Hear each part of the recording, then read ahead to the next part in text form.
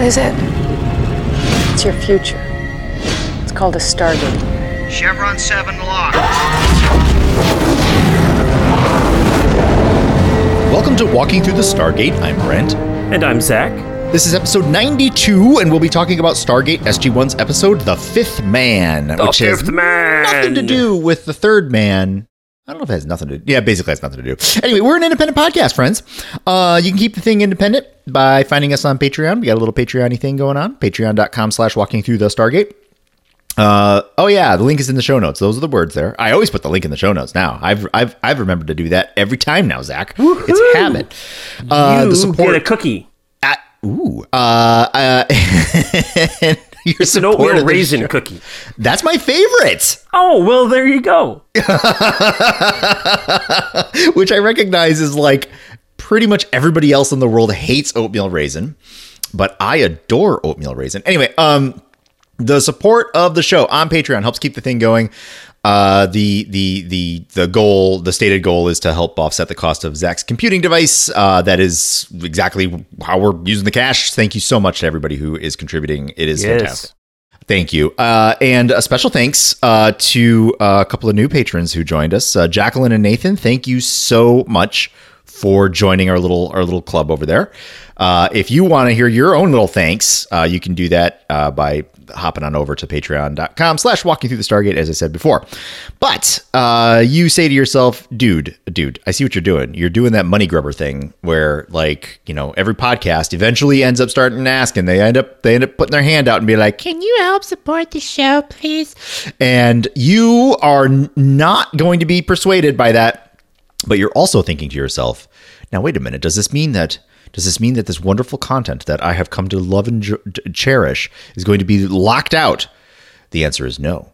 Though the patrons will get early access to all the stuff, we will be putting all the jazz on. Sorry, all of a sudden I just thought to myself, I just thought to myself, like, you should have some smooth jazz. Anyway. We can put all the stuff on the regular podcasty stuff. It's going to be on Google Podcasts, Apple Podcasts, Spotify Podcasts, and on podcast aggregators. Don't worry about it. It's just if you're part of the Patreon-y thing, you're going to be hearing it as soon as we post it. Whereas on the main feed, we'll just be dropping it here, there, and everywhere. Yep. As makes sense whenever we're taking breaks, things like that. So. And it's worth noting, Brent, that we do have now the first episode of The Other Side of the Gate. That's right. Up on the Patreon feed. Right now. So it's right there in the comments or in the posts on Patreon. You can pick that up. It is possible to copy and paste that Patreon RSS feed and add that to your at least Apple Podcast aggregator. Yeah, I think most play nice. I remember one of the aggregators that I was using didn't play nice, but I can't remember. But yeah, you can grab that feed. So you can just pick up that feed. If you need assistance with that, just email us and we can help you through that. If you're having trouble as a patron listener to get that podcast, if there's something going on there, let us know that as well. So Zach, if a person wants to email you to let you know that they're having trouble getting that RSS thing going, how might they do that? Well, so I am really glad that you asked that question, Brent, because we have an email address. We do? Yes, we do. We have an email address. We have made it to the late 20th century. We have an email address.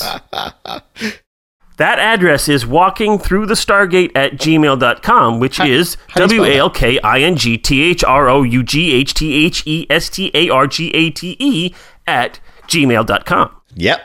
So you type all of that into the to window on your email, and then you put in the subject Patreon troubles or whatever. You could put pickles and mayonnaise, and that'd be fine too, but that'd be weird, but whatever. You do you. You do you. Exactly. And then in the body there, you can email us about whatever you think is going on with previous episodes, future episodes, various conversations. I've had some great conversations on email with Ed and some other folks. Mm-hmm. So thank you very much for that. And if you've, of course, got those problems with those Patreon stuff, you can let us know that as well. And if you just want to chat with us. speaking of emails, yes. Justin sent us an email, and I haven't responded because I got swamped with stuff. But yes. He made a very good and impassioned argument about why last week's episode is actually a pile of garbo. Well, I actually asked him, so I responded to Justin, and I asked him to post that stuff on Facebook. Oh, yeah. And there has been some conversation there on that topic. It's fascinating. It's a good perspective to look at, and worthwhile to see how that changes our perspective on things. Absolutely. Yep. The best part, and I'll let you get back to your normal spiel, but the best part about anything that is artistic is how societies that engage with it at different points or different perspectives see the exact same thing slightly differently or very differently. Mm-hmm. And understanding that contrast and the comparison. It's just like middle school English, compare and contrast. Well, hey, there's joy there. So super. Yep. That was a great email. I really liked engaging. Yeah. Anyway. So, sorry, threw you off. And so if you want to know what Justin says, you can go to our Facebook group, Walking Through the Stargate Facebook group, and search through that, and you can find that, and you can see what Justin had to say to us, and comment there your thoughts on that topic. I think some of what Justin is doing is looking at this with 2020 eyes and not 2001 eyes. Mm-hmm. That doesn't justify necessarily what was happening in 2001. But we have different perspectives of things now, and so that changes things. Speaking of like slightly controversial hot takes, I was just thinking the other day. So Ken Burns' The Civil War was aired in the late 80s, if I remember right. I think it was like 88 or 90, somewhere in there.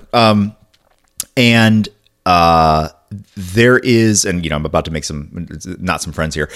There is a host of scholarship that has been done with Civil War research, which kind of illuminates how we had rose-colored glasses on for a healthy amount of the scholarship that was done, in the especially in the postbellum era. But like for quite a while, historical analysis of the Civil War has been very kind to a lot of the actors in that that struggle, and we're kind of at a phase now societally where we're a little less generous.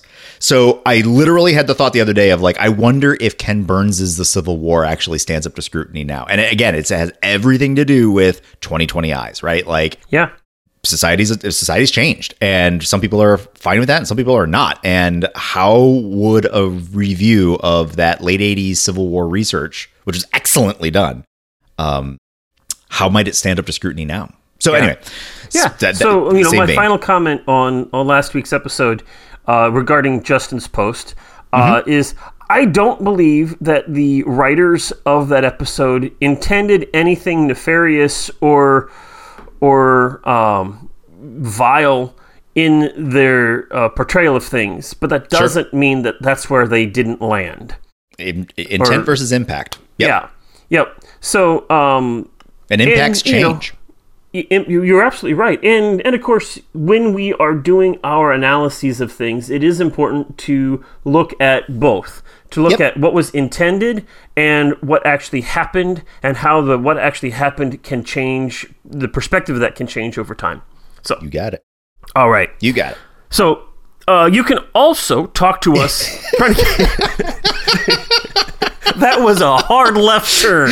No, it's all good. Hey, friends, you can email us, and this happened, and you can go to Facebook, and that happened. Yeah. And then there's Twitter. And then there's Twitter.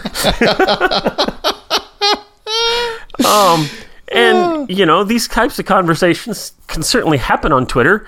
But they don't.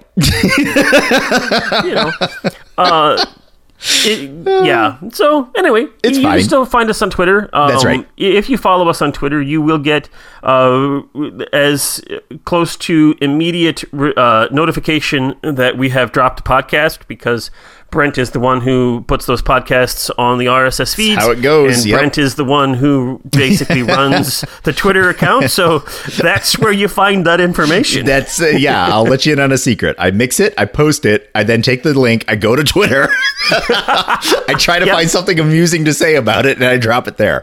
Yeah, that's the workflow.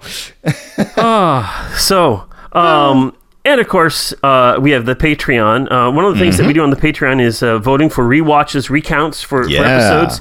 And Brent, we are getting close to one of them. Here is our tally as it stands as of this moment right now. Emancipation has 1 vote. Thor's Chariot has 5 votes. Touchstone has 2. A Matter of Time has 12. Ooh. And that's the one that's getting really, really close. Forever in a Day has 2. 100 Days has 2. Tangent has 3. 2010 has 5. So those are our vote tallies as they are right now. As I mentioned, A Matter of Time is coming close to the possibility of getting a rewatch. Which means that you are invited to, especially for those of you who voted for that, who thought this was important for a rewatch, to let us know what your questions, comments, thoughts were on that episode. Give us something that we can hold on to as we rewatch that to give us a new perspective of this episode. I was just looking at it. We ranked that a 2 and a 3, you and me respective. And so, we didn't think in the first watch especially highly of that episode. But, so if there's something there that needs our rewatch, give us a chance to hang our hat on something new with that episode or your perspective. Yes. So go ahead and do that. Email us with that information. You could post it on a Patreon as well for those of you who have access there. So speaking of that kind of banter, I'm just kind of realizing. So one of the other things that we are hoping to get off of the ground in the new year, right around when we hit episode 100, because it's coming up, friends. It's right around the corner. We're gonna get ourselves a fancy website. We're gonna finally get that thing done. We're gonna actually make it happen. And I mentioned last time that it's probably gonna be like many of the things that we do, where we kind of get it going and it's gonna be a little slow, and then it's gonna kind of pick up some steam as we figure out what we want to do. The thought just occurs to me, Zach, that of the content that we can put up on that website is also not only little blurbs when episodes drop or things like that, because that's normal. But also, that could be a great way to capture some of the thoughts around these episode rewatches, and also to kind of put some text-based stuff out there after we're done with the rewatch, just to sort of say, hey, these were the things that we had discussed indeed on the rewatch that were different, or that was kind of unique. Anyway, it just literally crossed my mind just now. And that's the thing that we're gonna do. We're gonna do a website. Woo! There are a lot of things you can do with the website, and we are going to do them all. Maybe not all of them. We're going to do every single one of the things that we do. Every one of them. How tautological of you, Brent? It's if I am nothing. Shoot, I was going to try to make an ontology joke, but I only half remember what the definition of ontology. It's knowing what you know, or how do you know? So I said tautology, which is the definition of what is. Yeah, describing something that is what it is. Yes. That's tautological. Yes. Ontology is the state of being. Of being. Yeah. Which is a little bit different. Ontologically speaking, the website isn't there yet. That is true. Yes. But it's coming. And therefore it is there because what is a website except for a manifestation of idea? Ooh. So the ideas aren't there, but it hasn't been are there, but the manifestation hasn't come yet. And in another way of thinking, indeed, it is there because the manifestation of ideas is happening in this very framework of conversation. Therefore, ontologically speaking, it exists. Oh, wow. Now we're getting into something very deeply philosophical. Yeah. So, for the 100th episode of the podcast... Did you see what I did there, Brent? Oh, yeah. Yeah, it works. Keep going. We want to make this... So... those of you who have watched the series know that the 100th episode of Stargate SG-1 is a major event for Stargate. It just is a great way for the show to say, this is our 100th episode. Woohoo! And the show's 100th episode is going to coincide with our 100th episode, and so we want to make this a woohoo type of thing. And so we are invited you, dear listeners, to get on your phones or whatever device you want and just record a minute. It doesn't even have to be a minute. It could be like 2 seconds. True. Well, yeah. maybe like 5 seconds. Maybe a little more than just I liked it. Yeah, although I don't know that. Whatever. Whatever. Give us your thoughts on this episode. If you remember, the first time you watched it and what happened and how you felt in that moment, tell us that story. Maybe you watched it. Maybe this is what you used to introduce a friend to the series, and after that, they just had to watch the whole thing. It could happen. Whatever it is, it can happen. Just share your thoughts on this. And right now, Brent, I mean, we still have several weeks. We're on episode 92. We got till 100, right? So we have some time before we get there. But I am sad to report, Brent, that currently we have 0 audio clips. Oh man, come on, you guys. If there truly is like 0, well then whatever, we'll roll because that's just the way it is. But you're sitting there, you're listening, and you're like, I could never do that. I don't want to do that. You can do it. You can totally do it. Yes, you can. You just pick it up. You could change your name to protect yourself. And if you say, that's right. Hi, this is Jonathan, and your name is actually Alex, then we're going to say, hey, thanks to Jonathan for doing this, and you would be completely anonymous. That's right. I mean, it could also just be completely anonymous too. Be like, I don't want to say my name, and then you can disguise your voice so that you get up on there, and this is what you do: you purse your lips in a way that you don't normally do. And so you end up talking like this, and you can just go there, and you can be like, "So I think that the episode is fantastic for these reasons." And then you're just being silly, which protects your. It's not really you that's up there. You give yourself a mask. Yeah, that's right. It's like anybody can act. You just, you can do it. Anybody can do it. You can do it. I mean, you can do it. You can do it. You can do it. So, so you talk like this. That's right. Or you can spread your lips out really far like this. There you go. You can do that. And that changes your voice. I'm not doing anything to my vocal cords. It's just the shape of my mouth that's making this sound.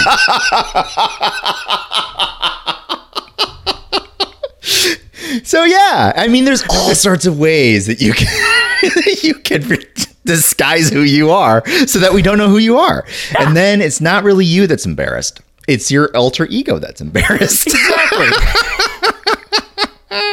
In any case, you are invited to join us. Absolutely. With this recollection of this episode as we make our 100th episode and the series 100th episode exciting. And if what you want to say has nothing to do with the episode 100 of Stargate SG-1, but you want to talk about how we have absolutely changed your life, oh yeah, you could do that too. Hopefully for the better. We'll take whatever. I was once a very successful person until I started listening to your podcast, and now everything is wrong. Although I was about to make a 2020 joke, and I just can't bring myself to do it because 2020 is enough of a train wreck. But anyway, yep. So I got. No, I'm not going to go there because that would be derail us, and we need to move on. We need to get back on track. We've been chatting for almost 20 minutes on this. After all, this is a Stargate podcast. Complete garbage. Okay. The director for this episode, The Fifth Man, is Peter DeLuise. Woo! He's this is his second episode this season. He has 8 total this season. Something like 57 for the whole series or something like that. I can't remember the exact number. The teleplay for this episode is by Joe Malozzi. Malozzi, I think he actually pronounces it Malozzi. When I was listening to the commentary, that's what he said. Okay. I could have misunderstood him, and maybe he says it different ways in different situations. I don't know. I mean, it's probably so. My last name is also easily mispronounced, and so he might just be one of those people that was like me, where it's like, yeah, sure, you can say Malo. Yeah. And of course, Paul Mully is the other teleplay writer for this episode. It's actually pronounced Muley, but you know. Muley. Okay. Paul Muley. Paul Muley. Anyway, yeah. Anyway, Joe Malazzi and Paul Muley. Yes. So this is their first episode this season of 7. Gotcha. They've got 7 credits this season. They're all over. Their fingers are all over the place. We have a couple of guest actors that are important to note in this episode. One is John Delancey, who plays Colonel Frank Simmons. He was in last week's episode, and he returns this week to further solidify the vileness of his character. Yes. So we've got John Delancey coming in here. And, of course, we say hello again to Dion Johnstone, who plays Lieutenant Tyler. This is Dion's 6th time on Stargate SG-1 so far. He, of course, he's playing Lieutenant Tyler. He played Captain Nelson in Rules of Engagement. Yep. He played Neonak in the episodes Jolinar's Memories and The Devil You Know. Neonak, of course, was Apophis before he takes off his helmet. Yes. He played Stragoff 2 in the episode Foothold. And he played Chaka in the episode The First Ones. Oh, yeah. That's right. Yep. And so this is, most of those times we see him, but we don't see his face because it's all covered up. Yep. And this one, he's yet again playing another alien, but in this time, we get to see his face. Yes, that's right. We'll see him a few more times as the series progresses. He is a great actor. I was doing a little bit of looking on his IMDb page, and if you wanted to see something contemporary, something brand new that he's working on, look at Sweet Magnolias on Netflix. This is a 2020 TV series that centers on 3 South Carolina women who are best friends since high school as they shepherd each other through the complexities of romance, career, and family. So that's what Sweet Magnolias is about, and Dion has appeared in 9 of those episodes as the character Eric Whitley. There you go. And, since it's a Netflix show, there's like 12 episodes in season 1. So that's like basically the whole show. So, he's in it for basically the whole thing.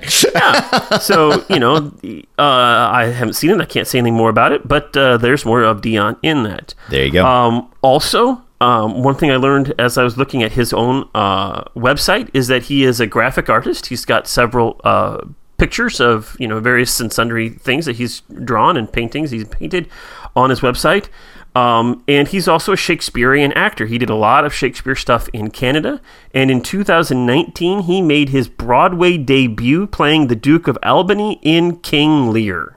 Nice. On Broadway. So that is what I can share with you about Dion Johnstone. Very good. This episode, The Fifth Man, aired on July 20th, 2001.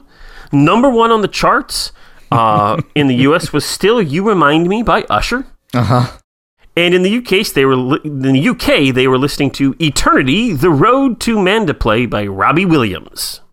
Oh man! So I know Robbie Williams, but I don't know this song. And last week, I don't know you. Last week we got it wrong. Did we get it wrong? Oh boy. We got it way wrong. I was mixing up the episode and I was just like, wow, we couldn't have been further from the truth. This is interesting. This is like a double song or whatever by Robbie Williams, eh? So, So I don't actually know Robbie Williams. I know Robbie Williams, but it's not this Robbie Williams. Oh, no, it's the same one. No. This is a boy who maybe was alive in 2001. I guess he probably was. He's probably like 21 or 22 right now. But he wasn't singing songs that made it to the UK top charts in 2001. Do you remember? So what was it? When was this? There was that French. There was that French kid. He was like 3 or something. And he had a chart topper, and it was just his parents taking advantage of him. But everybody was just like, "Oh my god, it's so cute!" and whatever.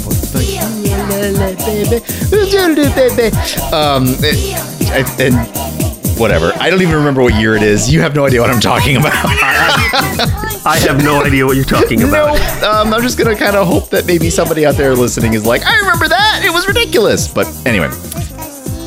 Well, yeah, Robbie Williams, pop song, double thing. I have nothing, so it's playing. Right. I just put it up right now, but we're jamming to it, and we get to the box office for this week. Yeah, here we go. Number 1 in the box office is Jurassic Park 3, which is a movie that feels like it is an eternity.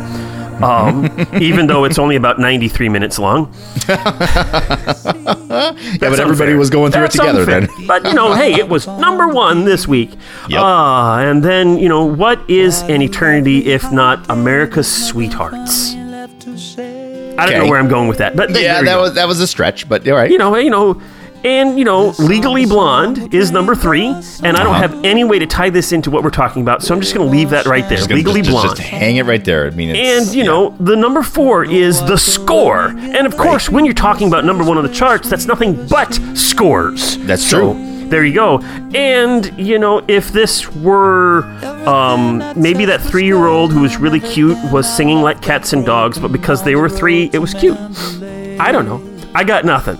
But Cats and Dogs was the 5th one. And across the line. I made it. You did. Yeah, that's technically true. We are now through the box office. Yes. All right. So, now that we have gotten through the box office, I'm not going to say successfully done it, but we've gone through there. Yep. It's time to look at what has been happening at this time in late July 2001. Yes. On the 19th of July, Michael Brunet, or Brunet, I don't know how you pronounce that for sure, he discovers the skull of a Sahelanthropus chadensis. Wow. Well done. But that was in the Jurab Desert in Chad, and it is one of the oldest known species in the human family tree. Ooh. It was 6 to 7 million years old. Nice. Thank you, Brunet. Yeah, that's pretty cool. So, also on July 19th, the 34th annual San Diego Comic-Con International opens at the San Diego Convention Center. There you go. Ba-ba-da-ba. Ba-bam. There is a high probability that Stargate people were there. Oh, yeah. I don't know that by this point, but very likely. Very likely. Yeah, somebody was walking around like a Jaffa, for sure. On July 20th, the London Stock Exchange goes public. Huh. And also on July 20th, in Italy, the 27th annual G8 summit opens in Genoa. An Italian protester, Carlo Giuliani, is shot by police. Yeesh. Yeesh. So, yeah. Well, yeesh. Moving along. And on July 24th, 2001, Simeon Saxe-Coburg-Gotha, the last Tsar of Bulgaria when he was a child, is sworn in as Prime Minister of Bulgaria, becoming the very first monarch in history to regain political power through a democratic election to a different office. There you go. You see, it can be done. It can be. The power of the people. That's right. All right. That's where the power lies. So, we do have some trivia for this episode. Yep. I want to begin by noting that the Death Glider, when we see shots of the Death Glider flying around and opening up his blaster to blow things up, that is reused footage from the original movie.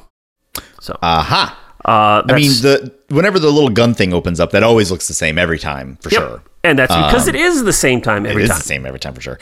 But yeah, even the flying around part is the same. I think it's mostly just the gun opening. I don't think it's the rest of it, although it's hard to tell for sure. I'm certain that if there was footage that they could have used, especially for an episode like this, that was, that they could reuse from previous times, then they certainly did, because this was a visual effects heavy episode with our alien running around. And so any place that they could save money, they did, including apparently they did not get extra shrimp from the caterers this week. Didn't get extra shrimp?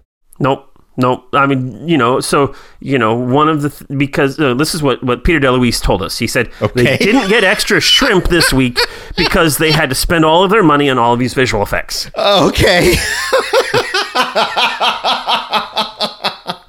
I was like, wait, what? Where does shrimp come into this thing? Got it. So it is Craft important services to was a little know, light Brent, this week. and remember this, hold on to this, that if Peter DeLuise is ever directing an episode, probably of anything, but certainly of Stargate SG-1, you can expect the unexpected, because it will almost certainly happen. This man is off the wall and will take a left turn that goes 93 degrees because it's 3 more than 90. Because it's 3 more than 90.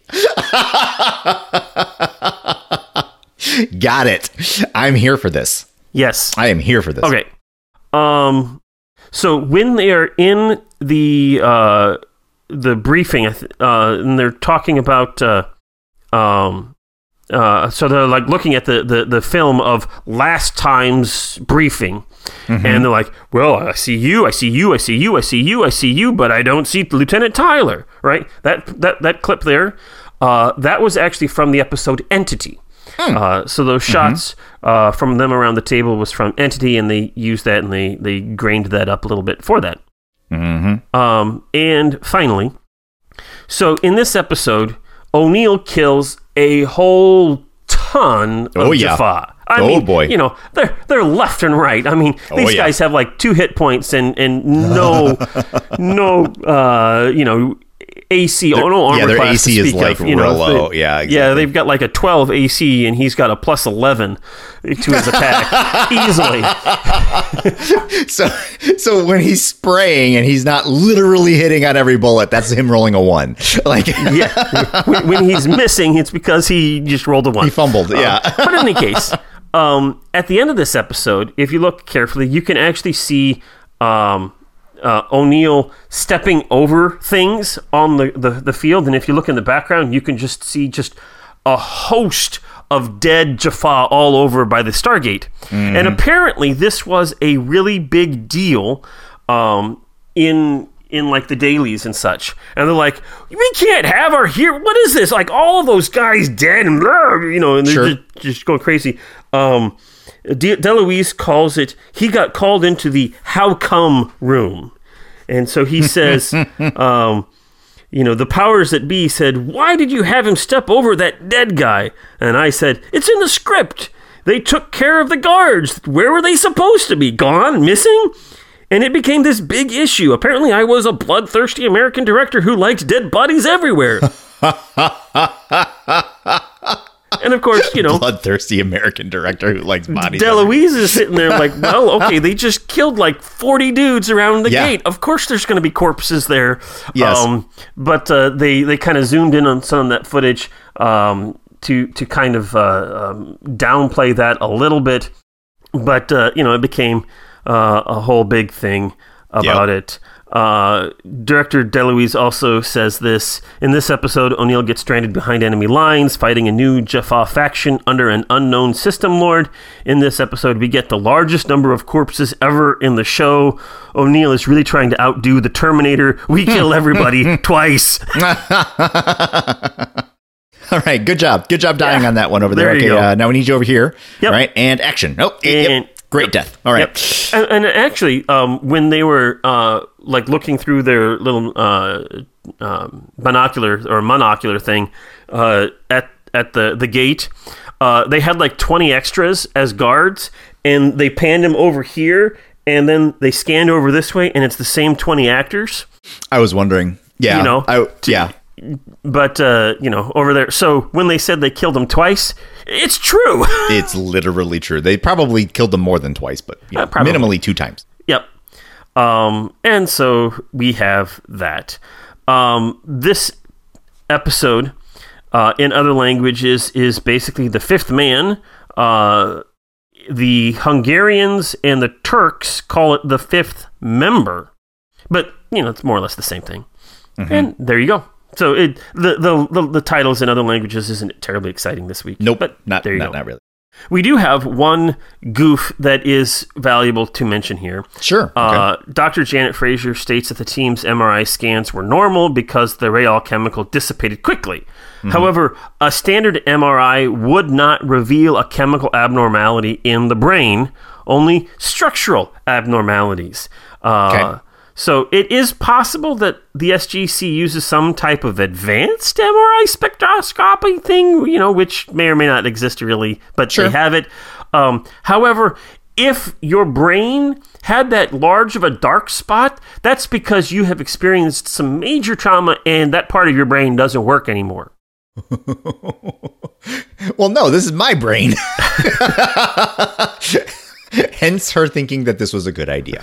Yeah, even a PET scan, which shows blood flow rather than tissue structure, would not, if they were, even a PET scan would show this would still be indicative of massive brain injury, not some chemical imbalance. Alas.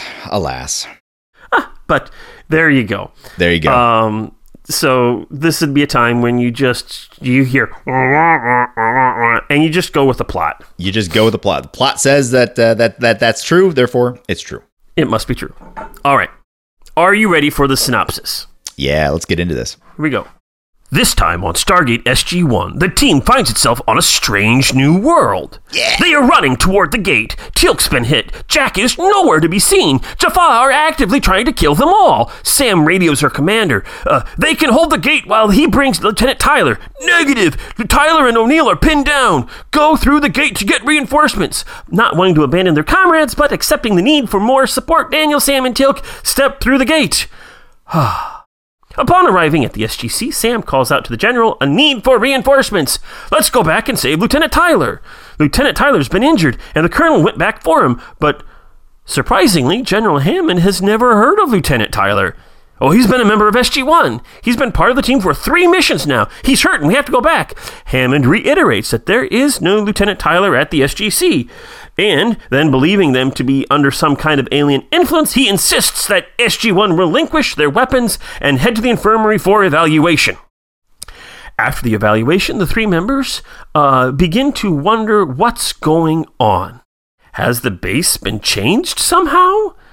Are we in an alternate reality? Have we been influenced by something alien? Carter decides to do some looking through the database, but discovers that her access codes have been locked out. Fortunately, she's got computer skills that are far better than Mayborn's, although the ridiculous keyboard clicks reminds me of either Mayborn and his frozen floppy, or Scotty trying to pull up transparent aluminum in the mid-'80s. Computer. How quaint.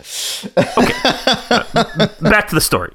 Yes. Sam finds no record of Lieutenant Tyler in the system, but does discover that the mysterious user 4574 has been looking through SG-1's personnel files for several weeks.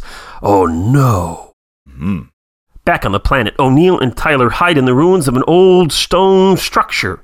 They don't have a lot of supplies, but they should be able to make do until the rescue comes. It becomes apparent that Tyler is incompetent with a P90. I mean, I'd be able to hold that thing better than he did. As well as a walkie-talkie. How do I use this again? What is this? Are we playing Toss the Symbiote Head? I don't know. He's also amazed that O'Neill returned for him after he got injured, and that a rescue is actually coming. Hammond continues to search for answers. With a UAV in the air on 441, that's the name of the planet, by the way, 441, he's able to speak briefly with the colonel. O'Neill talks of Tyler's injury and hopes for rescue soon, but that's as far as things go before the UAV is shot down. It doesn't take long for a death glider to spot them on the planet, but O'Neill rolls a natural 20 on his grenade launching check, knocking the glider out in one shot. Their position has been compromised, so it's time to set up traps and raise the defenses to the best of their abilities, because the bad guys are coming. Mm-hmm. Sergeant Harriman asks if they should send another UAV, but in walks Colonel Frank Simmons, suggesting that Hammond rethink sending another one. After all, those things aren't cheap. Colonel Simmons reminds us of Mayborn and Kinsey all rolled up into one. 2 operatives of the NID an ID trying to get their fingers into the SGC for their own nefarious plans. Well, okay, that's nefarious to us, but not to them, because they're the heroes of their own stories, and they don't do anything nefarious. They're just doing the right thing, because that's what heroes do. But we think of them as the enemies, and so we think that they are nefarious. Stick a pin in that. Simmons begins questioning the members of SG-1. He accuses Daniel of sympathizing with the Goa'uld because his former girlfriend, Sarah Gardner, has been taken by a host. He insinuates that Teal'c is still loyal to his old masters. Teal'c denies it, telling him plainly that if he were a double agent, he would not hesitate to kill Simmons right there. That kind of shuts Simmons up a little bit. Yes. While questioning Carter, the Major realizes that Simmons is in fact user 4574. At this, the interview ends immediately. In the meantime, Dr. Janet Fraser examines the clothing SG-1 wore on the mission, and she comes in contact with an alien powder. This substance gives her a brief memory of seeing Lieutenant Tyler walk through the halls of the SGC. After examining the powder, she discovers that it is similar to the neurotransmitter acetylcholine, although the chemical structure shown on her computer does not actually look anything like acetylcholine, but, who cares? Who's counting? Television. Television. And she concludes that this is what caused SG-1's false memories of Tyler. On the planet, Tyler confesses to O'Neill that he is in fact a Rial, and that he used his natural defense mechanism to hide within SG-1. The Goa'uld had captured him and were going to experiment on him, but he escaped, and when he found the humans, he didn't know what to think of them, so he hid among them using his natural defense mechanisms. Despite this, O'Neill is still prepared to defend them both and try to save the day. Dr. Fraser reports to Hammond her findings on this powder and admits to having been contaminated by it in the process. Simmons is convinced that no one on this base can be trusted, but Hammond accepts the report and allows SG-1 to return to the planet to rescue O'Neill. On the planet, the Jaffa attack, explosion, staff blast, C4 going boom, screams, ah! O'Neill is doing quite well, but his position is overwhelmed. With a staff weapon in his face, he expects to die, but then Tyler shoots the Jaffa in the back, bang! Oh, hey, look at that, he's a good guy. And then the next group of Jaffa surround the two heroes, and then Teal'c shoots that Jaffa in the back. Once again, the team is reunited, and after a brief conversation, Teal'c, Sam, and Daniel accept Tyler as an ally. Huzzah! Huzzah! Their next step is to fight through the Jaffa guarding the gate. Teal'c picks up a new toy in the cannon from the downed Death Glider. Tyler plays hero by trying to distract the Jaffa, opening a window for SG-1 to get to the gate. More explosions, even bigger this time. More bullets flying. The Jaffa are defeated. Death everywhere. Yes. And everyone can go home. Except for the Jaffa. Except for the Jaffa. Tyler walks through the gate to his people's colony on the other side of the galaxy. O'Neill says that maybe they could be friends. Tyler agrees to share his experience with his leaders, but who knows what'll happen. SG-1 gets to return home. But the threat of Simmons looms large over the SGC. Aliens from another world are not the only enemies with which our heroes must contend. The end. The end. So, Brent. Yeah. The Fifth Man. Yeah. What'd you think? So, after I got done watching this episode, I was thinking to myself that I believe this story shows a narrative friction when heroes are forced to engage in our real world. And I recognize that I'm setting that up, and then some people are like, wait, what? What is he saying? You sound like a professor, Brent. I'm trying to figure out what you're trying to say. So yeah. Please say it. Yes. So there is a tension and a frustration. There's the, I guess the Simmons story is the B story. Oh, by the way, point of order. When I was writing up the synopsis last time, the thing that I was looking at said very clearly that Colonel Frank Simmons is part of the NID. Am I supposed to not know that right now? Was that not just told last episode? Which is fine. I mean, the entire episode, people were like, who are you getting your orders from? And he's like, I'm not going to tell you. So it made me say to myself, oh, I guess I'm not supposed to know he's NID yet. So I guess that's probably fair. That you probably, at the end of last week's episode, you probably wouldn't know definitively that Simmons is NID. Fine. And even with this episode here, you probably don't know that definitively, but by the end of this episode, you can fairly safely assume Oh, yeah. I mean, it's coming together. That's part of the reason why I was whatever. When I first read that he was NID in the synopsis, I immediately thought to myself, oh, I guess I didn't pick that up. Yeah. And now it makes sense why I didn't. Yeah. So this is one of those things, dear listeners, lifting the curtain, pulling it back. I will typically copy and paste the synopsis from, usually it's, I can't remember, one of the websites that I use. I copy and paste the synopsis in here, and then I use that as a framework to kind of get the bullet points of the episode as I rewrite it for my voice. Oh, but and such. But sometimes you get things like this where somebody else who wrote that will add information about these characters that is true information, but may not be known information in the episode. Which is fine. It's fine. Yeah. But it was just a moment where I was like, oh, I guess I'm not supposed to know. But whatever. I mean, it's not like it's a big giant surprise. No. And when the reveal happens, I will appropriately go, oh, NID. So anyway, getting back to the point. All right. And I suppose the Simmons story is the B story, with the Tyler story being the A story. So the B story was a point of deep friction and frustration. Our heroes are being second guessed. Our heroes' abilities and their camaraderie and the way that the whole thing works is being scrutinized. And it's being scrutinized by this paper pushing bureaucrat who is a bit of a snarl face. So we don't like him. We don't like him because he's getting in our hero's way. Right. And I was, as I'm watching this episode, I happen to be in a point in my career life where I'm working in an organization that has just, in the recent past, has undergone growth and change in ways that require bureaucracy in order for the things to actually work. It's just gotten too big. You can't do the little things anymore the way you used to because you no longer have the person who was there for 20 years who knows the thing. It's now a new person who's been there for 3 years and they're on their way out because there's some other reason, et cetera, right? All those old systems don't work. So new systems are required. And the reason why bureaucracy exists is to keep that stuff together so that you can have the same thing happen basically with new rules, with new people following the old rules, et cetera. That's why it exists.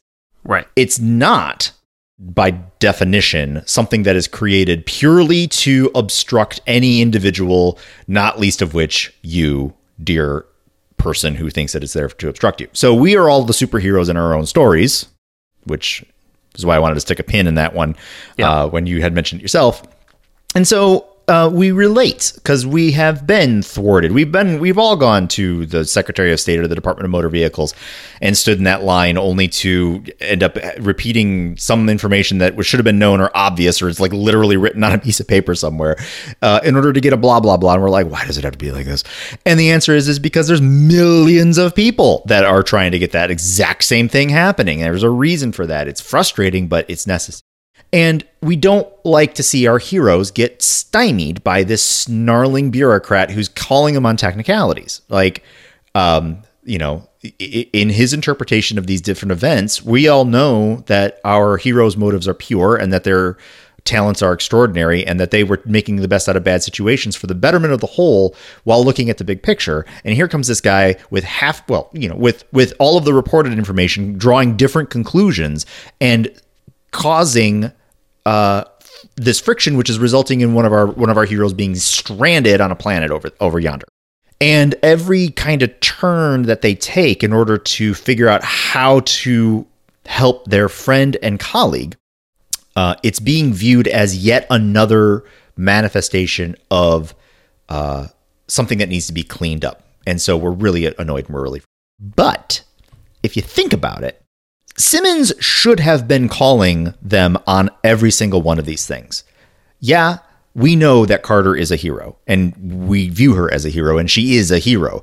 But somebody having the ability to go into a backdoor of a top secret military database in order to access information that person should not access, and also be able to backtrack to figure out user logs and that kind of level.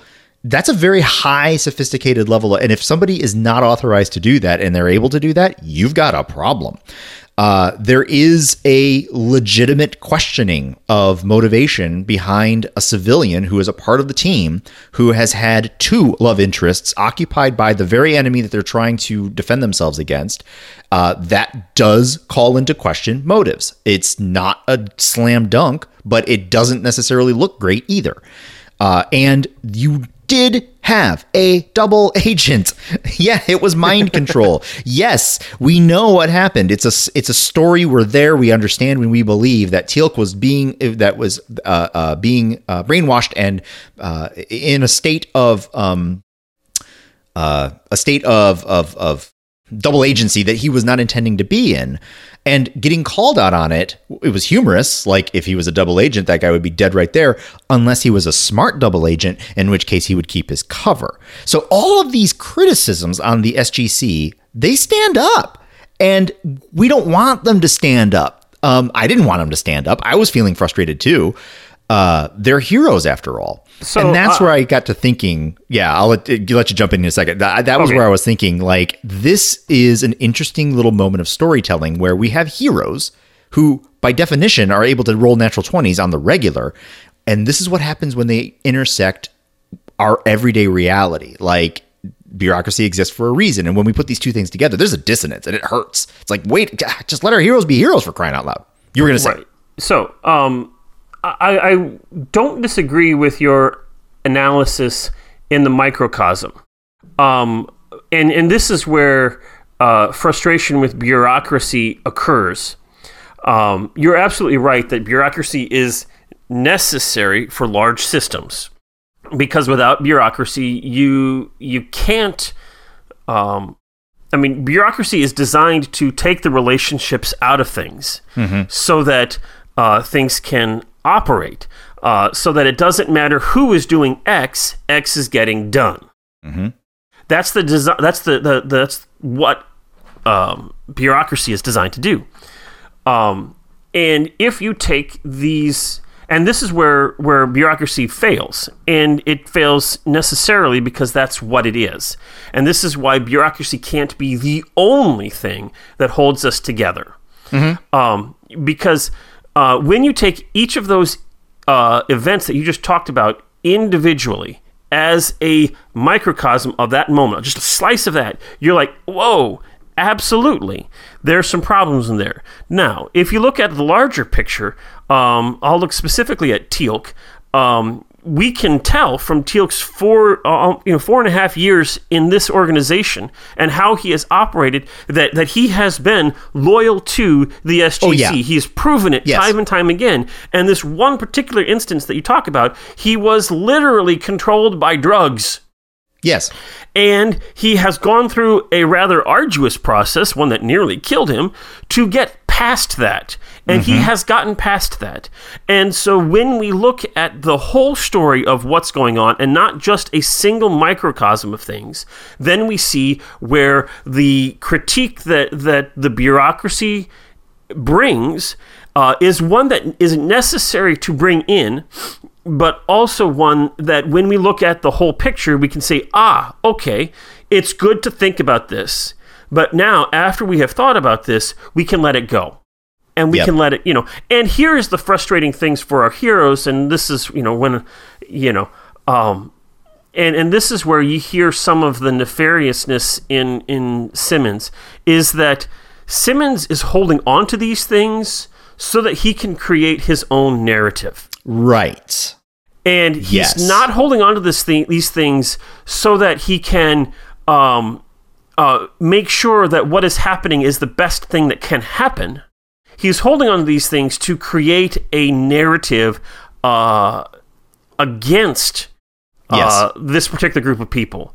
And this is why bureaucracy can fail so terribly, because when you take the relationships out of it, and all you have are the data points without the relationships, then it's ridiculously easy to do this. And we are seeing this happening in real time in our politics in this country right now on all sides. Yeah. Well, we are seeing people remove relational connections and take out the points that they want to highlight and give them as negative a spin as they possibly can. Oh, yeah. My pause is what I hear you saying is that the reason why Simmons's actions are nefarious is because he's using these technicalities to create power behind his own predisposition. So he, as a personality, is coming in with an agenda, and he is using these findings to advance his agenda and ignoring other findings that would refute it. And that when one takes a look at the whole picture, one is much more easily persuaded that though each of these individual things represent some kind of an infraction or some kind of a rules bend or some kind of a questionable judgment, that the sum is greater than that the whole is greater than the sum of its parts. That it actually is Simmons's personality that is manipulating bureaucracy for his own gain, not the SGC manipulating their own personal relationships for their own gain. That flying in the face of the goals or the attributes of whatever. I would agree with that. I think that you pretty much hit where I'm going. I think it is certainly possible, and it's worthy of examination of whether or not the SGC is doing the same thing, for lack of a better term, in reverse. Are they holding on to the relationship so tightly that they can't see the dangers in these things? Yeah. That's a legitimate question. And when you take, in the best of worlds, when you take the relational connections that we have, along with a bureaucratic system that makes sure that X happens, regardless of who is doing X, when those two things can work together in concert, then you'll get the best result, where you know that you've got trustworthy people who can navigate challenges and can deal with, because life is not black and white. Life is muddy. And sometimes in that muddiness, now you're getting into my chaotic good qualities. Sure. I'm chaotic good. What can I say? But, within that, you got that give and take of things that's going on. Is what Carter did when she broke into that system technically illegal? Well, yes, it is. However, on a normal given day, she would have access to those files. So she didn't find information that she wouldn't ordinarily have access to.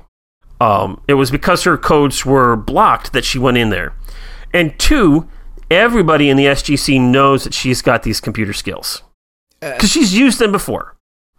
Now, I'm not saying that there isn't danger there. I'm not saying that there isn't some illegalities that need to be addressed and ought to be addressed, and in this episode are just kind of, hand waved over because plotline. Well, okay, yes, keep going, but I want to come back to that idea. But within that context of things, there is a greater story that has at least some sense of validity in the process of things. Yeah.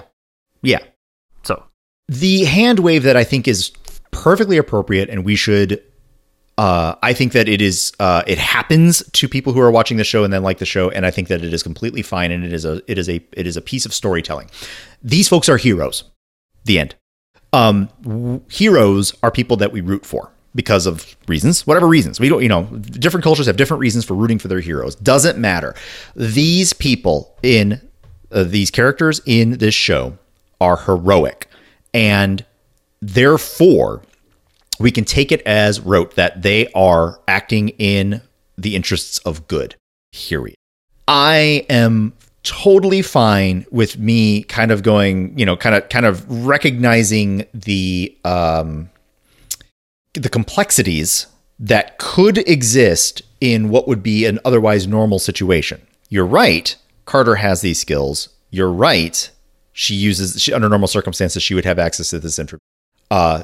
Let me spin a quick different story. General Hammond looks at these at his team who are spouting off something about a Lieutenant Tyler that didn't exist, and orders them in quarantine and prevents access from things. And turns out the team actually is under the duress of a nefarious power, and Carter uses her computer skills to gain access to information in a way that actually hurts the SGC. Right? Like in that quick little retelling, her capabilities actually do result in the harm of the Friends. Now, it's not our story. These are our heroes. It's fine. It's 100% fine that Carter, the character, can and did get access to this stuff because she's in the right, and we know she's in the right.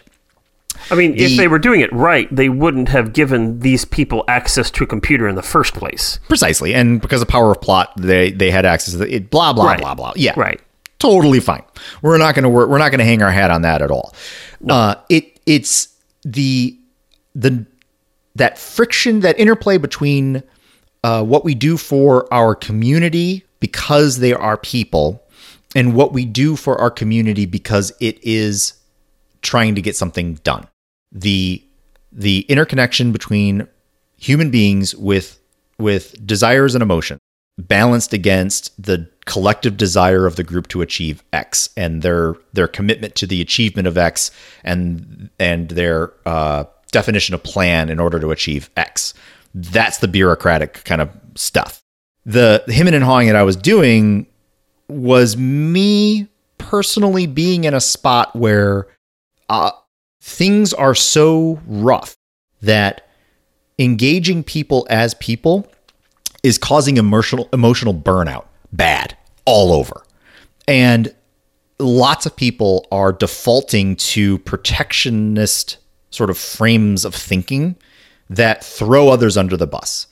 And it's very frustrating. And it does not engender good communication, and it doesn't result in good collaboration in the least. And part of the reason why that is happening is because we have no bureaucracy. There is nothing where we can literally all step back and go, you know what? I just can't handle this right now. However, great news. We've got the rule book. I'm going to do part A and just get part A done and hand it off. And then you can do part B and get part B done. And then when this blows over, we'll be in a better spot to talk and repair these emotions. But right now we got to get the task done. We got to achieve the goal of X. And without that rule set, we are forced to try to get it done through the old methods, which was that you know people and you're friends with them and you talk it out and you did. But everybody's at an 11 right now. So every time that you engage with these folks, you end up just grinding the brakes completely off, and it's nothing but sparks. And it's extremely frustrating. So I see Simmons walking in with his agenda and blah, blah, blah, and, you know, being Mr. Bureaucrat, kind of picking and choosing his facts. And I'm immediately thinking to myself, you know, that bureaucracy isn't necessarily a bad thing by itself. I get it. In the context of this story, that person, that character against our heroes, no bueno. Like, I'm there, 100%.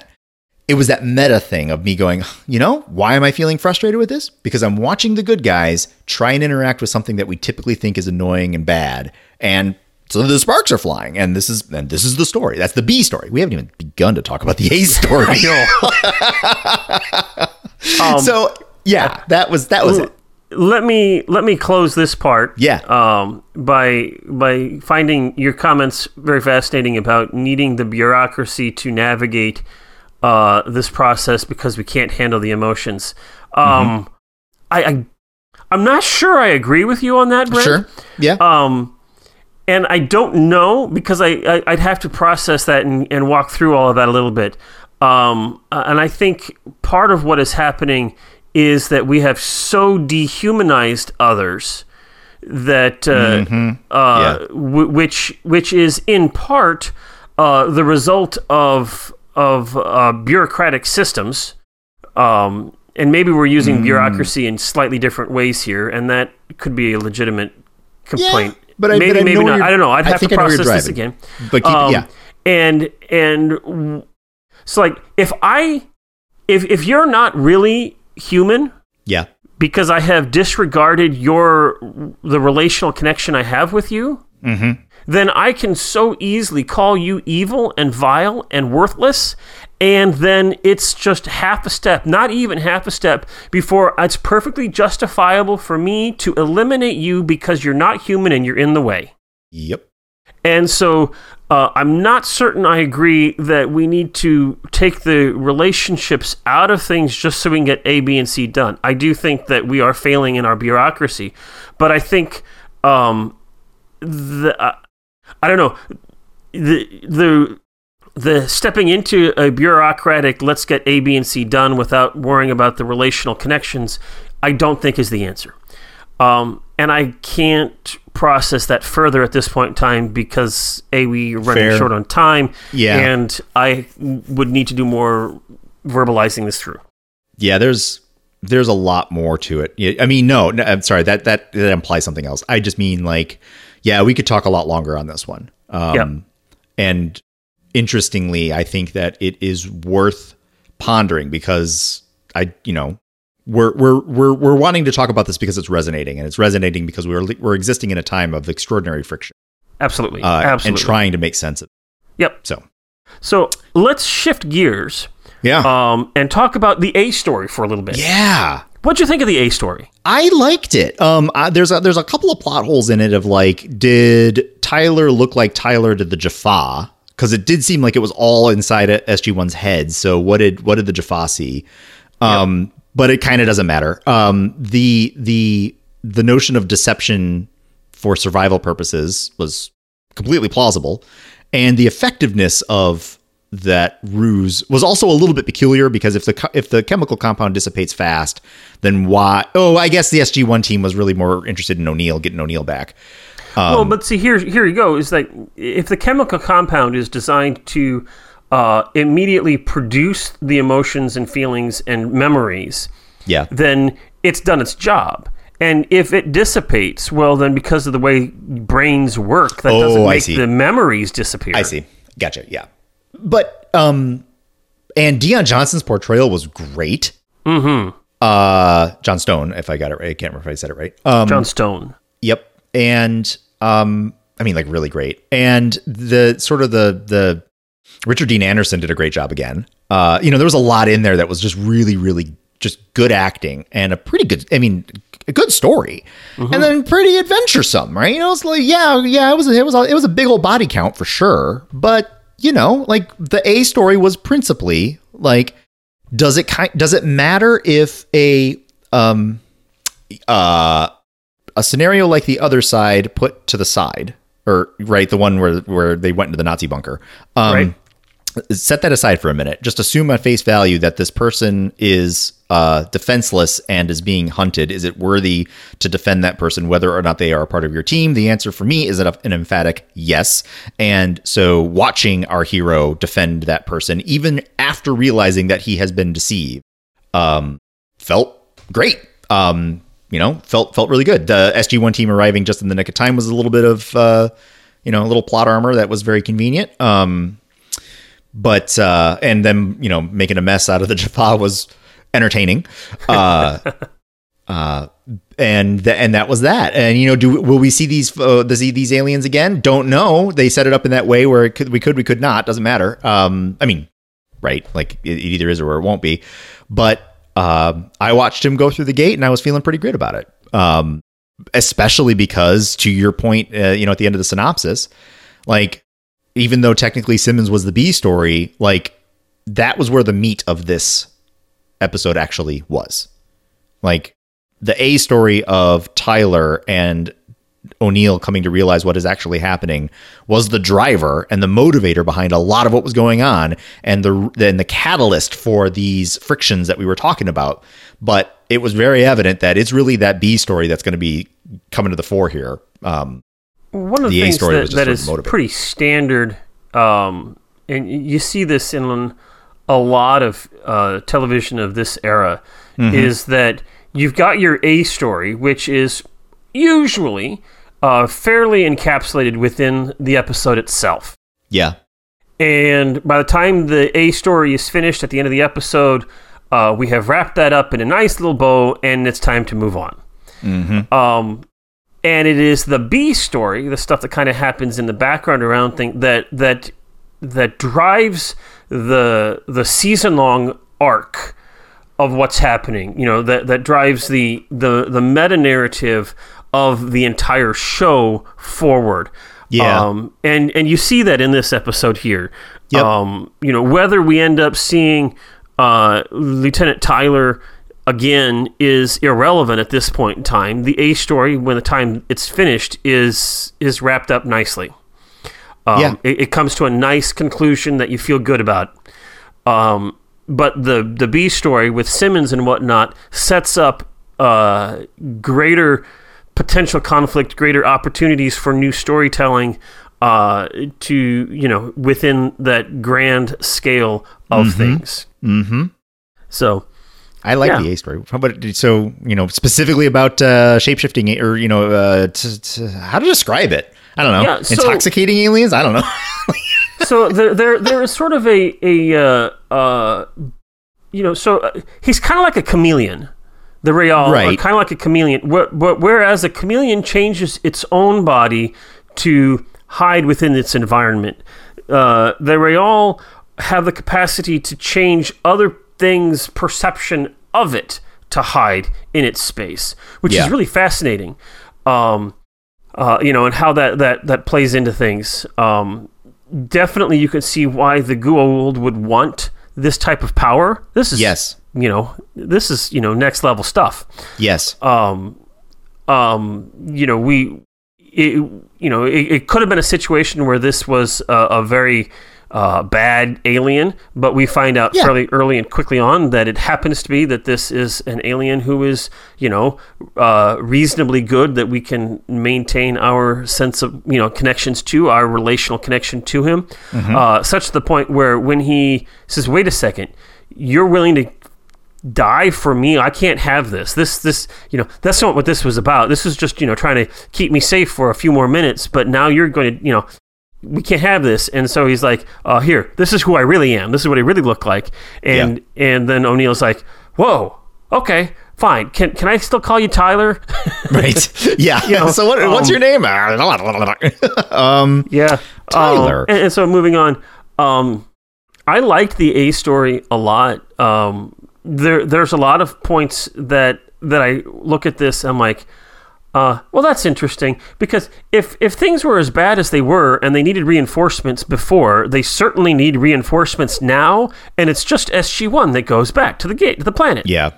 I'm like, I mean, I totally get that you're paying for a whole lot of things and it's hard to pay for more actors, but I mean, if SG-1 goes back to the SGC and says, we need reinforcements, and then there's a 24-hour delay before they get to go back to the planet and they don't bring any reinforcements, interesting.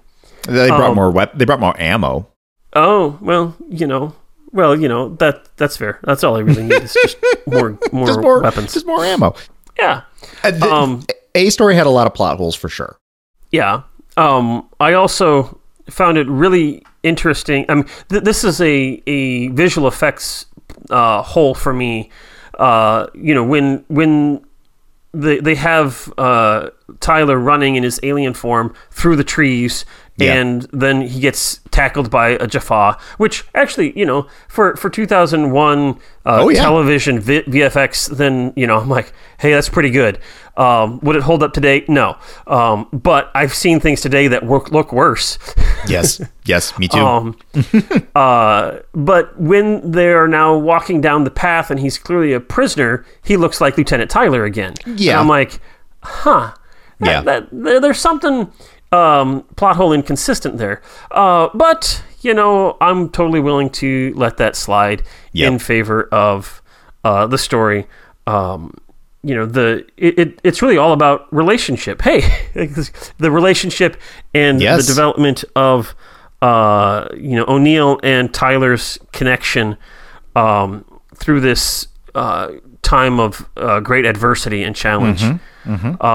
And here, I guess, to bring back to the point that I maybe was alluding to before, I think that it is within the context of mutual relationship that the greatest good can happen. And I use that phrase "greatest good" very carefully, and maybe ill-advisedly. I'd have to think about that. But you have, Tyler and O'Neill's relationship begins with Tyler lying straight up with everything about who he is. Yep, that's right. And yet, over the course of things, there is a connection that is made, and Tyler reveals himself and admits what's going on. And the question does need to be asked. Is O'Neill's willingness to support Tyler after that fact because he still thinks of him as Tyler, or because O'Neill is a great guy? And I think it has more to do with the fact that this is who O'Neill is. Yes, agreed. And O'Neill recognizes that this creature is something worthy of help and assistance and protection. And I think this is one of the things that Simmons refuses to bring to the table. Is he willing to look at the greater, the bigger picture? And I mean, if you look at his slice of it, and Simmons has other major issues which also play into this, but he looks at his tiny little slice of this and says, bad, and we can't trust him. Mm-hmm. But O'Neill is looking at not just the tiny slice of, oh my gosh, this guy lied to me, but looking at the entire story and is seeing something bigger and more valuable, and relationships are built and trust is fostered. So there's my connection between the A and B story. Yeah. And I had no idea that was the connection until just now. And I don't even know if that was intentional. But the intentional for the story writers? Probably for the writers. Not. Probably not. But that's the best part about good stories. Yes. You can draw them into your current time and get new meanings from it and get new insights and understandings, because what you're really talking about are people being people. Yep. And how do people be? Absolutely. Nice. Cool. So, do you have anything more to add? Yeah, 3 more hours worth, but no, we're gonna. This is a good spot to stop it for sure. Yeah. So, all right. Well, then I will ask you: how many chevrons does the fifth man get? So, on the face of it, after the end of it, I was feeling more positive than negative about it, but it was still kind of in that middle zone. This conversation was really good. I tend to give higher ratings when the conversations are really good. There was, I was mentioning that there were a good number of plot holes in the A story, and that's true. There's just parts of it that were like, wait a minute, that doesn't make a whole lot of sense, or why is it that way?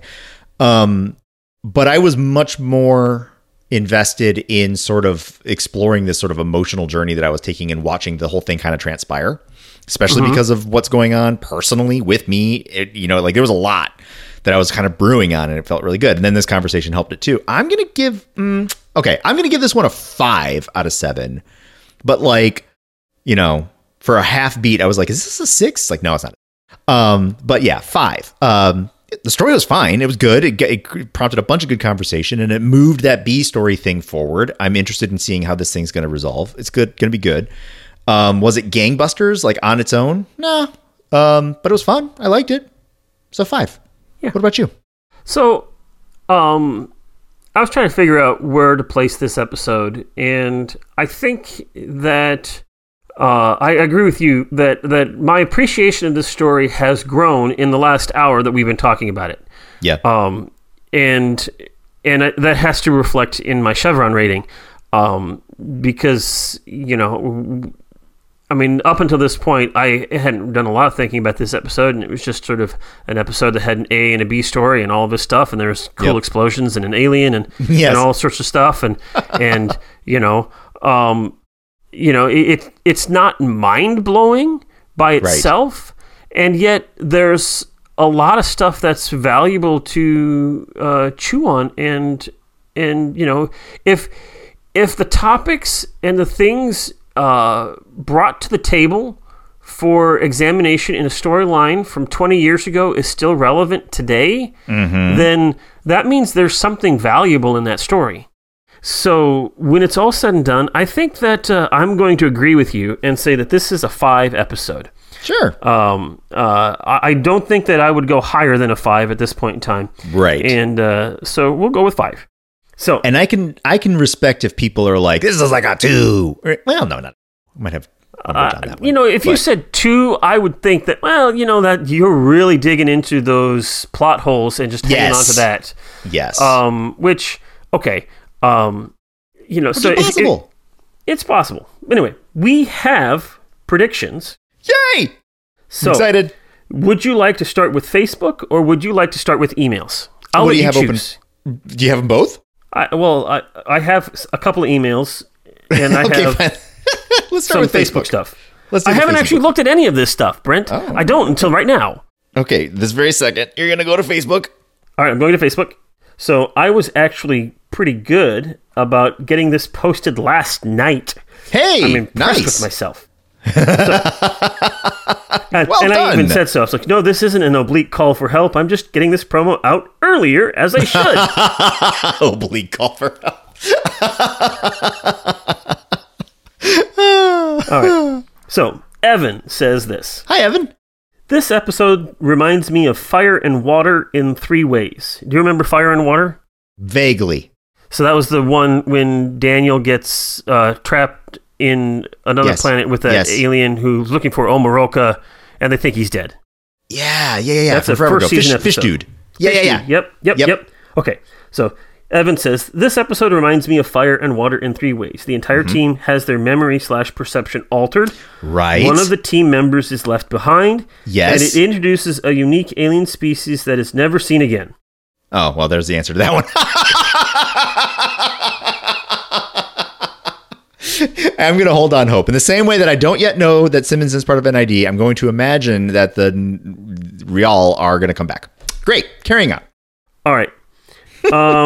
He says, unlike Fire and Water, it does have consequences for later story developments. Mm-hmm. Let's see here. Tim then responds to Evan, says, there's another difference. This one is actually good, and Fire and Water is awful.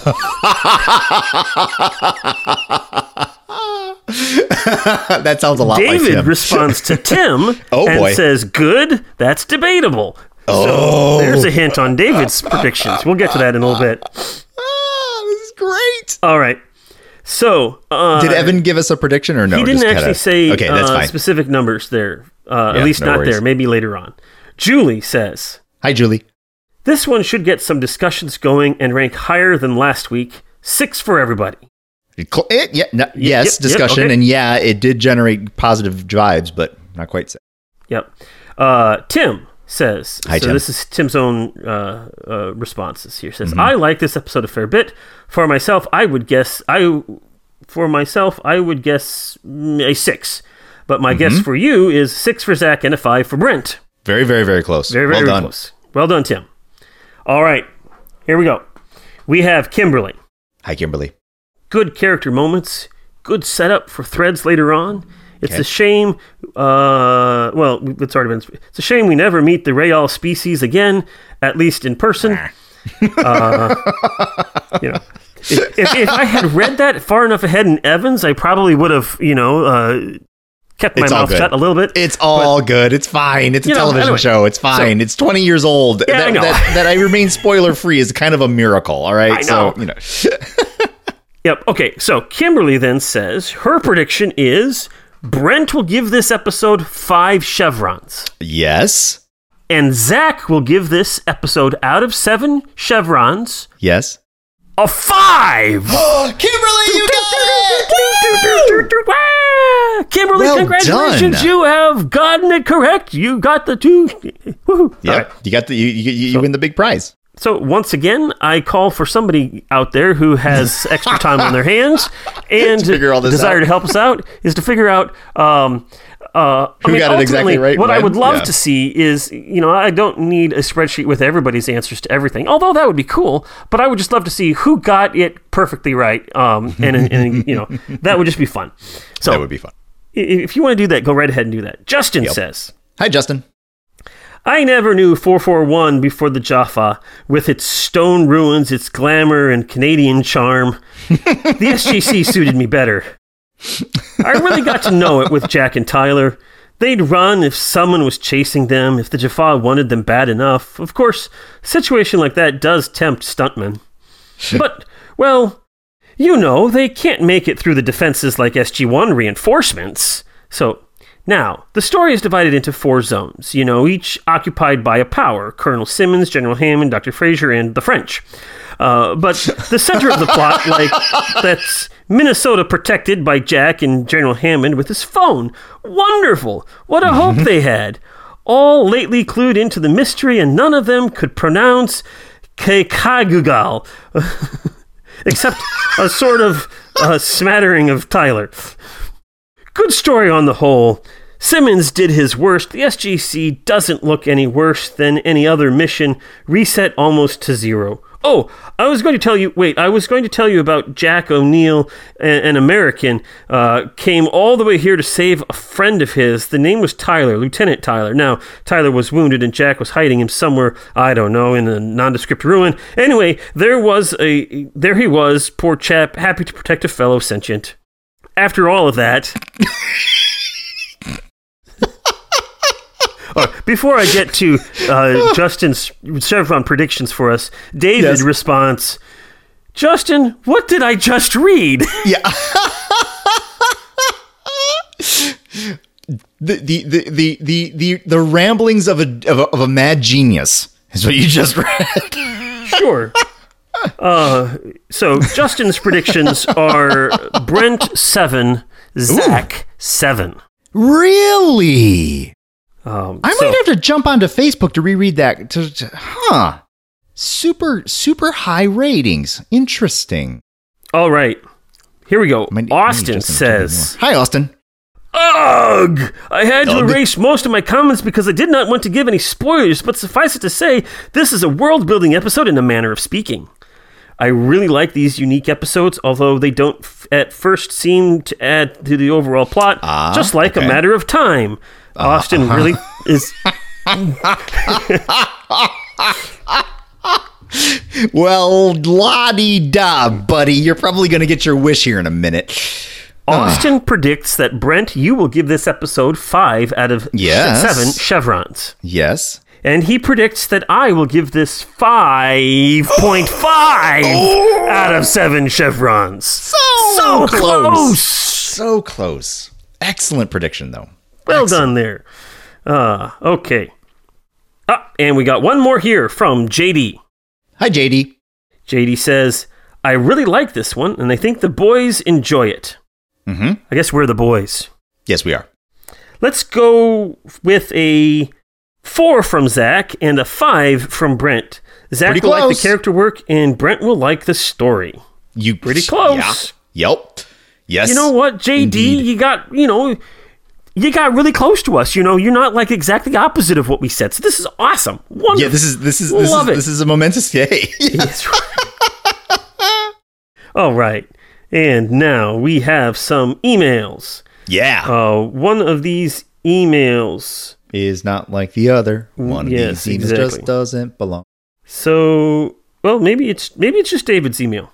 Okay. It looks like it's just David's email. Chevron encoding. Who cares? I do.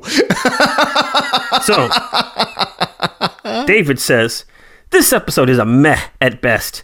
Nothing of consequence happens. The Jaffa continue to be poor shots, and in the end, we are no further along with the Stargate narrative than we were before this episode. I'm not sure I 100% agree with that, but I think I see what he's saying. Yep, okay. Not every episode needs to be part of the mythology of the show, and I have no problems with the standalone episodes. It's just that this one is forgettable. Trust me, the end of Season 5... At the end of Season 5, you'll have a hard time remembering that this episode exists. You'll be like General Hammond and ask, which one was the fifth man? Uh-huh.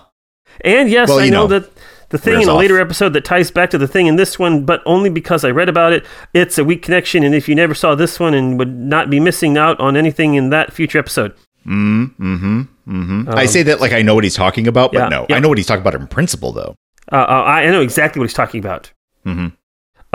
And I would say, based on what I learned in the commentary, at least from a non-narrative perspective, that would not have happened without this, David.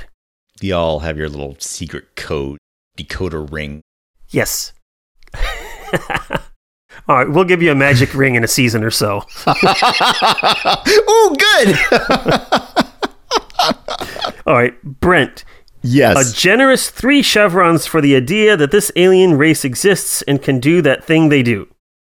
Yeah, fair. Yeah, I mean, fair. Yeah, yep. It bumped up a couple more just because of the discussion, but yeah, that's exactly kind of where I was going to start from. Mm-hmm. Yep. Okay, and then he says, Zach, 3 chevrons as well, because while not great, it's better than no Stargate at all. I suppose that's true. Well, that's true. It is, It's better than nothing. Honestly, I know, David, and you're going to probably throw things at me, but I know that this episode of ours increased my rating. And honestly, I don't have a concrete number as to what my rating would have been prior to the conversation that we have, because I tend to think about this in the spur of the moment. Sure. Not always, but often.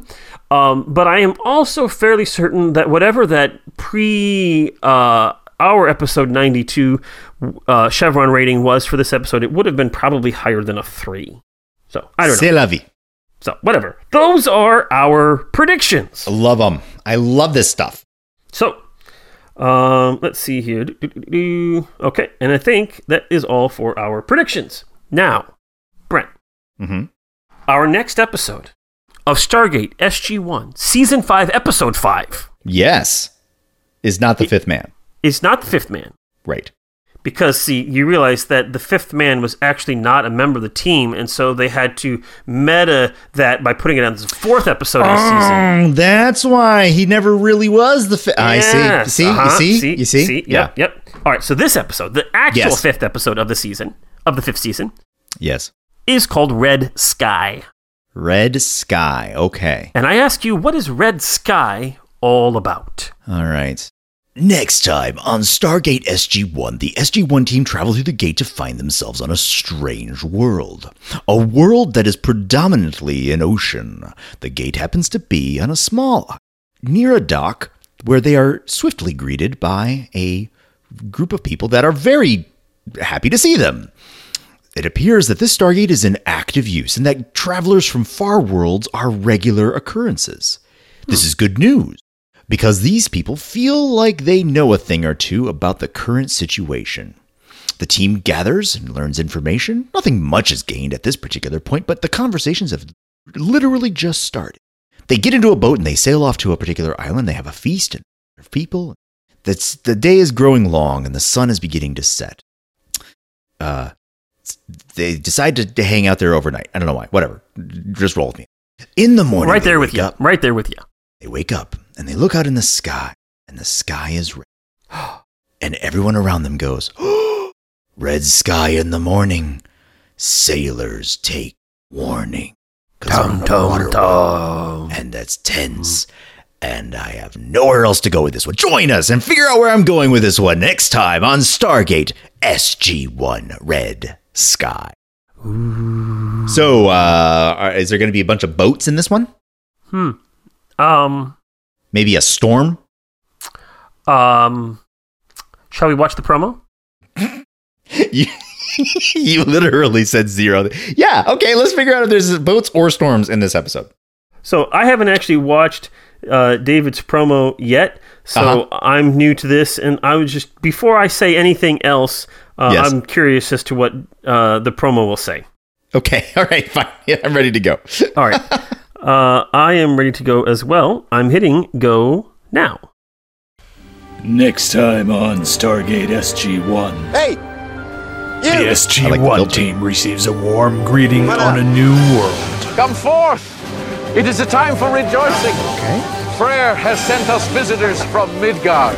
But not everyone is happy to see them. You must forgive Malchus. He has a suspicious nature, and we have never before been visited by elves. By elves? Elves. But on this strange world, the SG-1 team may have brought destruction. Uh-oh. It is no coincidence that this happens moments after they arrive. The elves are the harbingers of our doom. I keep calling the elves. Ragnarok. It's all next time on Stargate SG. All right. Ooh, hey! Zach Thor! Do every error you make. Maybe. With technology that is advanced beyond your knowledge. Excuse me. Nice. Okay. I'm looking forward to that. So there's no storms and no sailboats, which is unfortunate, but you can't have everything. But there are Norse people. Yep. That's true. They're a version of Vikings. Vikings have boats, but you don't see the boats here, so you're kind of close. You did get right that they go to a strange world and they find people that are friendly. That's very true, and they do seem like they hung out overnight at some point. And they looked up into the sky and they saw that it was red. So you got that part right. And they took warning. And they did take warning. So it was excellent. I made an excellent prediction. It just was off in a couple of core ways. That's it. Yep, absolutely. That's right. I'm looking forward to seeing it, though. Yeah. So, again, special thanks to David for putting those promos for us together. And tell us what you think, then, about this episode, about some of the things that we talked about with the B story and the A story here. Tell us where you agree with David, that it was an awful episode. Tell us where you agree with Justin, when it was like the epitome of Stargate. Tell us if you think that we got it right, that we split the middle right between those two guys. Tell us whatever. Email us, Facebook, Twitter, all of those things. Yep. Do it. And, join us on Patreon if you wish. Yeah. It's going to be a good time. This is good stuff. So with that, I say I'm Zach. And I'm Brent. This has been Walking Through the Stargate. See you next time. Bye. Carter, dial it up. Get these people home.